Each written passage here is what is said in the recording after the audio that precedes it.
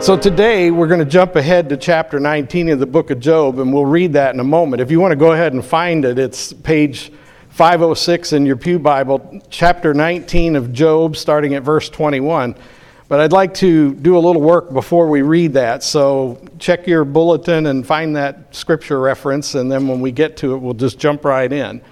So we're jumping ahead to chapter 19, but what has happened since the chapter we left off with, chapter 2, and now is an elaborate discussion that has occurred in the moments immediately following the sitting of Shiva. Remember we talked about sitting Shiva and how they would just be silent with him for 7 days? And it's like somebody must have been keeping watch, on their stopwatch. They must have been looking at their wristwatch, and it's like at the end of the last hour of sitting Shiva, Job says, "Oh, that I were never born in the first place. My life and light are both painful for me, and if I would have been better off in the dark." And so then he starts into this terrible, agonizing statement, this sort of monologue of pain. And when he gets done with his monologue of pain, his friends, who I said had done some things right, and you're going to find that I'll still defend them even now, but his friends hear his monologue and they decide that it's time to tell him what they've been thinking. They've had a lot of time to think this over, you see. It's not their loss. They haven't been through this, so they've had plenty of time to think rationally about all of this. And it starts with Eliphaz, the kid, and he says to Job, "Hey, you comforted a lot of other people, and now you're finding out that what it's really like. In other words, you've been a helper without knowing what it's really like to suffer, and so now you're finding out what it's really like." Well, that's comforting, Eliphaz. Thanks, pal.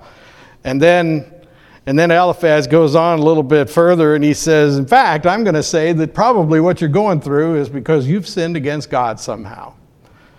And Job is listening patiently, but finding this all kind of outrageous and absurd. And it's like Eliphaz opens the floodgates, because then Bildad and Zophar they jump into the conversation, and Bildad and Zophar say, "Yeah, you shouldn't really complain, As a matter of fact, you should probably be repenting. That's your problem. You're not repenting of your sin, and that's why you're still suffering." And then, as if that wasn't bad enough, Bildad goes so far as to say that his children probably sinned, and that's why they suffered. Now, that's what you want to hear at a time like this, right? You've lost your whole family. You've felt this complete isolation. Your children are dead. Let's just call it what it is. The children have died. And this character, Bildad, I'm going to call him Bill Dumb for a minute here, because he says, they probably brought it on themselves too. And Zophar even implies that Job probably deserved worse punishment. And then from the depths of his depression, Job has heard enough. He's irritated now, which is an understatement. And he says, "You're worthless physicians. You whitewash with lies." And then he painstakingly, over several verses, begins to explain to them the goodness of his character. Now, he's not boasting. He's just being analytical. He's evaluating. I can relate to this. There are times when someone will level a criticism at me, and then I'll listen to it, and then in my own quiet of my thoughts somewhere, I'll really analyze it. Well, could I have said this and had it interpreted that way? And, if we're honest people who are really trying to be the best version of us we can be, then sometimes criticism is deserved, and we have to be honest enough to review it in our thought and decide to what extent it may be justified. And so Job does this, and I can relate to Job because we both like to think out loud. And you can ask the staff, that's dangerous during the week. See, these words are prepared beforehand for you. But if you ask me to give an opinion about something, you might want to get comfortable, because I'm going to think about it out loud right in front of you and then eventually arrive at a conclusion. Job does this too, which is comforting to me, because he seems like a pretty good guy all the way around. And he says in the end, he says, I've looked at this from left to right, up and down, sideways, and honestly, what I need right now is a mediator. In other words, he's looked at himself thoroughly, and what he's realized is that he doesn't understand what's going on, and he's honest enough to say he doesn't really understand himself in this, okay? He says, I'm not exactly sure where I've gone wrong here, but because I can't see it. I don't understand what's going on. And one thing I'm certain of is my friends are off their rockers. They don't know what they're talking about either. You know, and he says, and I know God is awesome, and I still love God, and I still feel a great respect and reverence for God, but I can't figure out what's going on with God right now either. I really could use a mediator. Now, you know what a mediator is. I've been a mediator on many occasions in my professional life. It's really where you just let two people who have a difference of opinion and are having difficulty understanding each other, or two parties, if they're having difficulty understanding each other, sometimes they just need someone to manage the conversation until everybody has been understood as well as can be expected. So he's looking for a mediator. And he's asking that if he's done evil, that it would be between him and the Lord, and therefore he's not really concerned about what his friends have said, because he's already written it off as pretty useless under the circumstances. And so what he really wants is someone to stand in the gap for him. Now let's read today's passage from chapter 19 of Job, starting at verse 21. We'll read to 27, page 506 in your Pew Bible. Have mercy on me. Have mercy on me, O you, my friends, for the hand of God has touched me. Why do you, like God, pursue me? Why are you not satisfied with my flesh? Oh, that my words were written. Oh, that they were inscribed in a book. Oh, that with iron, pen, and lead they were engraved in the rock forever. For I know that my Redeemer lives, and at the last he will stand upon the earth. And after my skin has been thus destroyed, yet in my flesh I will see God, whom I shall see for myself, and my eyes shall behold, and not another. My heart faints within me. Now, this is the word of God for the people of God. Thanks be to God. Do you know, according to the Mayo Clinic, depression is a persistent feeling of sadness or loss of interest that leads to a range of behavioral and physical symptoms that can include changes in sleep, appetite, energy level, concentration, daily behavior, or self-esteem. Depression can also be associated with thoughts of suicide. You say, what the heck? Is that not what Job was suffering? I will let you in on a little personal secret. I've suffered with depression off and on at times in my life. I know what this is like. And I can tell you that I am convinced that that's what Job's problem is at the moment of this particular part of the Job story. He is deeply depressed. And why wouldn't he be? According to the Mayo Clinic, this can be caused by biological, physiological, and social sources of distress.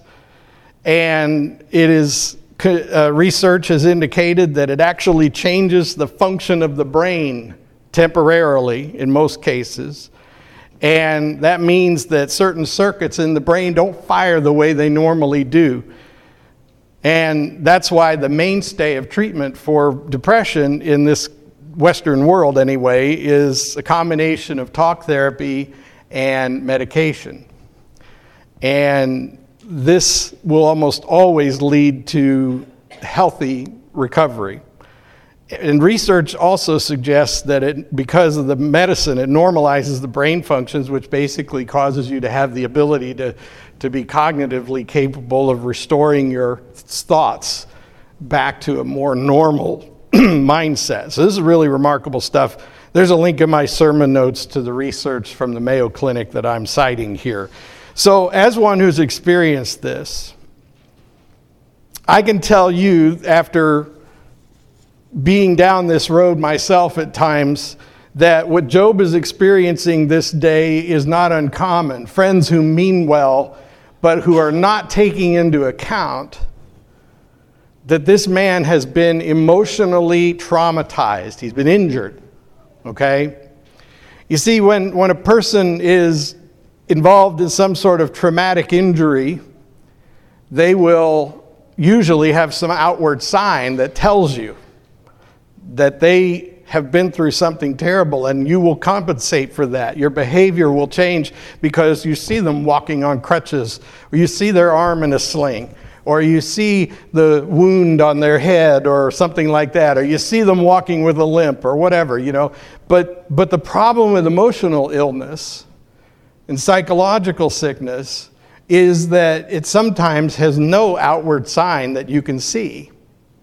It's a little like my arm. Now, most of you have witnessed my 6 weeks journey now through the arm shoulder surgery I had. In fact, I had a surgeon tell me years ago that basically surgery is a traumatic injury. It's just a controlled traumatic injury, And I think that's probably true based on my recent experience, because it sure felt like I'd basically had my shoulder run over by a truck, But when I got my shoulder repaired, why, the next day everybody could see the bandage over the incision. They could see the sling. There was no mistaking the fact that I had a serious surgery and that it was going to be a while before I would be able to use my right arm. But as you can tell, I've regained some movement and motion, and it's back to normal in many respects now 6 weeks later. But it's far from healed. And there are still a lot of things that I need help with, but only those who are with me every day and really in tune with my journey through this traumatic experience really understand that I'm still recovering from it. And so if I say, could you grab that for me, or would you bring me that jug of milk or whatever, yeah, I still can't lift a jug of milk right now because it's still going to be a while before the recovery, but you can't tell by looking at me now. You might notice if you give me a really vigorous handshake after church and I wince, and you say, oh, I guess he's not quite over that yet. That's right. However, when we get to the kind of traumatic injury of the spirit and the psychology of our being, a lot of times, even in the hardest part of the trauma, even after the truck has hit you and driven away, so to speak, those people don't appear to have a problem. They don't look any different to you. And so Job's friends were kind of like the rescuers and the helpers who are going to be going into the Carolinas and so forth to help with the flood trauma that they're experiencing down there. They'll go in and they'll see flooded homes, and they'll help them muck out their homes, and they'll help them in all of the ways that seem obvious, but there won't be very many of the helpers who will realize that there is emotional trauma associated with this experience. That those people in those homes are looking at lives that were normal a couple of days ago, just like yours and mine. They will go home to their house will be right where they left it. Their stuff will be right where they left it. That paper they left on the table will be right there. But people who have been violated in some way and had their home upset by some traumatic experience, whether it's a robbery or a fire or a flooding of the entire neighborhood by a storm, they will need your help solving their problem, but they also have an emotional injury going on. Emotional experiences and wounds are often pretty much equal to the particular incident. So, for example, and I don't mean this is 100% true, but it's safe to say that those who have experienced a flood or a fire will have one kind of emotional injury, but those who have experienced what Job experienced, complete and utter devastation, wiping out his entire family, his entire fortune, his entire life has been just erased in a matter of hours or days. Needless to say, when his friends descended upon him after the silence was over, they began to try to fix things without any particular sensitivity or awareness of where he was emotionally, but their first clue might have been when at the hour the Shiva is over, he unleashes this vitriol, really, of depression. Like I said, as a person who understands it, I read it that way. I see it from my perspective. That's the beautiful thing about these 66 books and these 40 or so authors. They are people like us, telling the stories of people like us in a relationship with a God who is always revealing more about God's self. And so I wanted to do, as I have throughout this series, I've wanted to present you with some practical real life stuff. When someone in your world is experiencing emotional trauma, there will be depression, and it can literally change the way they think. They literally will not reason things out the same way they would under normal circumstances. And being aware of that is a vital way to help someone in need. You'll recall from last week I mentioned things you can do when you come alongside someone who's grieving. And I mentioned to you that silence is golden. I mentioned to you that sometimes the most powerful thing you can do is just to recognize some really basic need that they have. My wife is remarkable at this, by the way. I think she is one of the most amazing people I've ever known. And I have watched her, I don't know how many times, do something as simple as grab a tissue and wipe someone's nose for them. Never say a word. Just fix their collar and wipe their nose for them and grab another tissue and maybe stick it under, you know how some ladies like to stick a tissue under their cuff, you know, and I've just seen her do that. I've watched her take people who are in terrible, uncomfortable situations, and she just gently cares for them, never says a word, just sees a need and takes care of it, some really basic thing.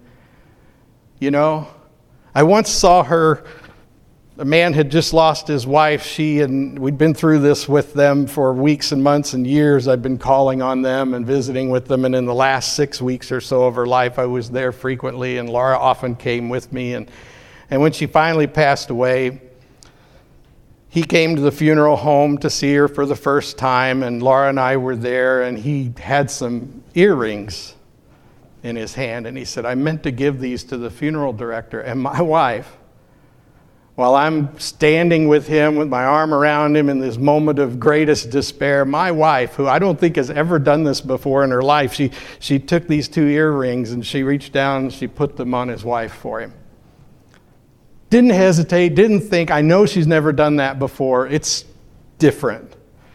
And I thought, wow, there it is. That's the simple way you care for people in their deepest desperation. And some folks like Laura just do it naturally.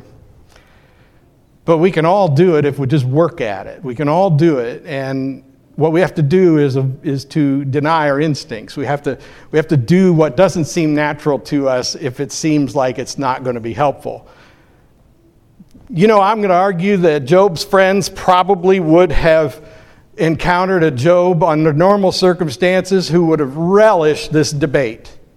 I think they were talking to Job. This is why I told you I'll defend them to the very end. I think their mistake was simply a lack of sensitivity and you know, probably if they'd have brought their wives, they wouldn't have been so stupid.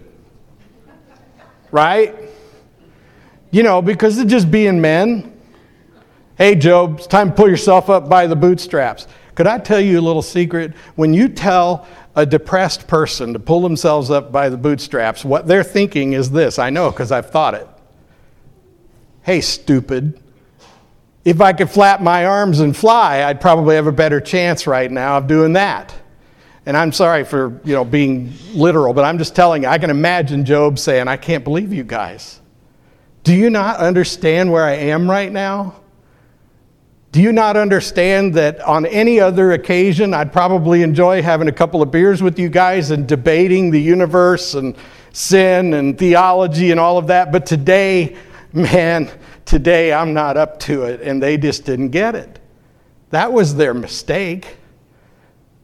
They were doing what they've always done, probably with Job and a few of their other friends. But today, no. Today it was bad. See, Job was desperately stuck. He felt completely misunderstood by his friends and above all by God. And while he's stuck in this hole, his friends are trying to figure out how he got in the hole instead of trying to help him get out of it. You know, they're debating why he got in the hole in the first place instead of simply going and getting a ladder or some rope or something, or just hanging over the edge and pulling their friend out of the depths. But Job begins to understand, as you heard in today's passage, that God doesn't change. God is whoever God is, and this is not the problem. Job begins to understand that he doesn't understand himself as well as he thought. He begins to realize he doesn't understand himself as well as he thought. He begins to realize that talking about what's bothering you with other people seems like it feels better, but it really doesn't. You know, how many times have you done that? You'll tell anybody who will listen about what's bothering you, but it never really makes you feel better, and it just puts your friends in an awkward position because they don't know what to say either. And if you keep talking long enough, they'll say something stupid. But then again, if you're really depressed, you're not exactly aware that that's what's going on. But here's what I find most remarkable about Job, and this is where this profound statement that he makes about knowing that his Redeemer lives, and knowing that if this doesn't get answered in this lifetime, he's certain there's coming an answer. He's certain that God is unchanging, and that this dilemma that has confounded him is going to be resolved sooner or later, even if it's after he has been dead in the grave and his flesh has gone and all that. You know what he reminds me of in this story? He reminds me of Jesus, who said, Father, why have you forsaken me? But then moments later he says, Father, into your hands I commend my spirit. See, Job and Jesus have something in common here. I'm sure Job's life didn't compare to Jesus's in the general way, but the fact is both Job and Jesus have never really known a time of separation from God. Job is unique, as I told you at the beginning of the series, in that unlike most of the people around him, he has a particular kind of relationship with God, and it's like he's never been able to conceive of a time when God wasn't with him. Until now. And so Job becomes what we call in the church business type of Jesus. That is, he becomes a sort of representative image of Jesus before the time of Jesus. He's a guy who's literally experiencing the forsakenness that Jesus experienced on the cross for our sake. He's literally a guy who says, despite that, into your hands I commend my spirit. Kind of makes you realize how it must have been like for Jesus walking around with those apostles all the time. He loved them dearly. And they often got it right up to the point where they didn't get it, and he'd still be patient with them. But then at one point or another, he's alone. He's entirely alone because he realizes nobody really gets where he is. Jesus was almost certainly placed in a cistern or two during his trial that night before he died, and those cisterns were used to keep water in, but when they were empty, they would drop their prisoners down in there because there was no escaping them. And I can imagine Jesus in one of these dark holes under Caiaphas' palace or something like that, saying, Father, why have you forsaken me? He can't conceive of what this is like. So the book of Job, then, is a way for us to understand even more completely the desired relationship with Jesus, with the Lord, that we would all have if we would work at it and if God would be so kind as to cause by the power of the Holy Spirit. You see, Job has argued with his friends that if he'd done something wrong, God certainly had the power to just stop him from doing it in the first place. So he's thought this thing through, you know. He said, well, wait, now God can do anything. Why wouldn't God fix this? before it happened. This is where his real dilemma comes that we're going to look at in the coming weeks. But for now, I want you to hear that this story teaches us something about a real human condition that is going on probably even now in our midst. Someone's depressed, clinically depressed. And I'll argue that it's perfectly reasonable for a Christian to be clinically depressed and to need medical intervention. Some people will not agree with me about that. Certainly, prayer is a vital part of recovering from depression, and a relationship with God is vital to emotional and spiritual well-being. But sometimes God says, I need for you to take a little bit of faith in what I have caused people around you to know and be capable of. And then it begins a process of recovery and healing. And so we've learned then also that if we are friends with or loved ones to someone suffering depression, we need to exercise extraordinary sensitivity and patience. If you know someone who's battling depression, just hang on to them and help them find their way to the best resources available. Pray for them and with them often. Finally, let's remember from this story that Christ our Lord is not unfamiliar with our sorrows. There's really nothing that is part of the human condition that Jesus, in his role as our Messiah, both man and God, hasn't experienced for our sake. The Lord you put your faith in for your eternal life is one who understands the road you've walked, who suffered every kind of difficulty that we can conceive of, and came out victorious for our sake. And so we can, like Job, claim that we have a Redeemer and that our Redeemer lives, and that one day we'll see him with our flesh and with our own eyes, face to face, probably in the warmth of an embrace from our Lord and Savior Jesus Christ. Amen? Let us pray. I thank you, God, for your word. I pray you burn it upon our hearts so that you'll be glorified through the way we live our lives. Make us especially careful and sensitive to those who are in need so that we can be your instruments of love and mercy to bring transformation to this world as disciples of our Lord Jesus Christ. Amen.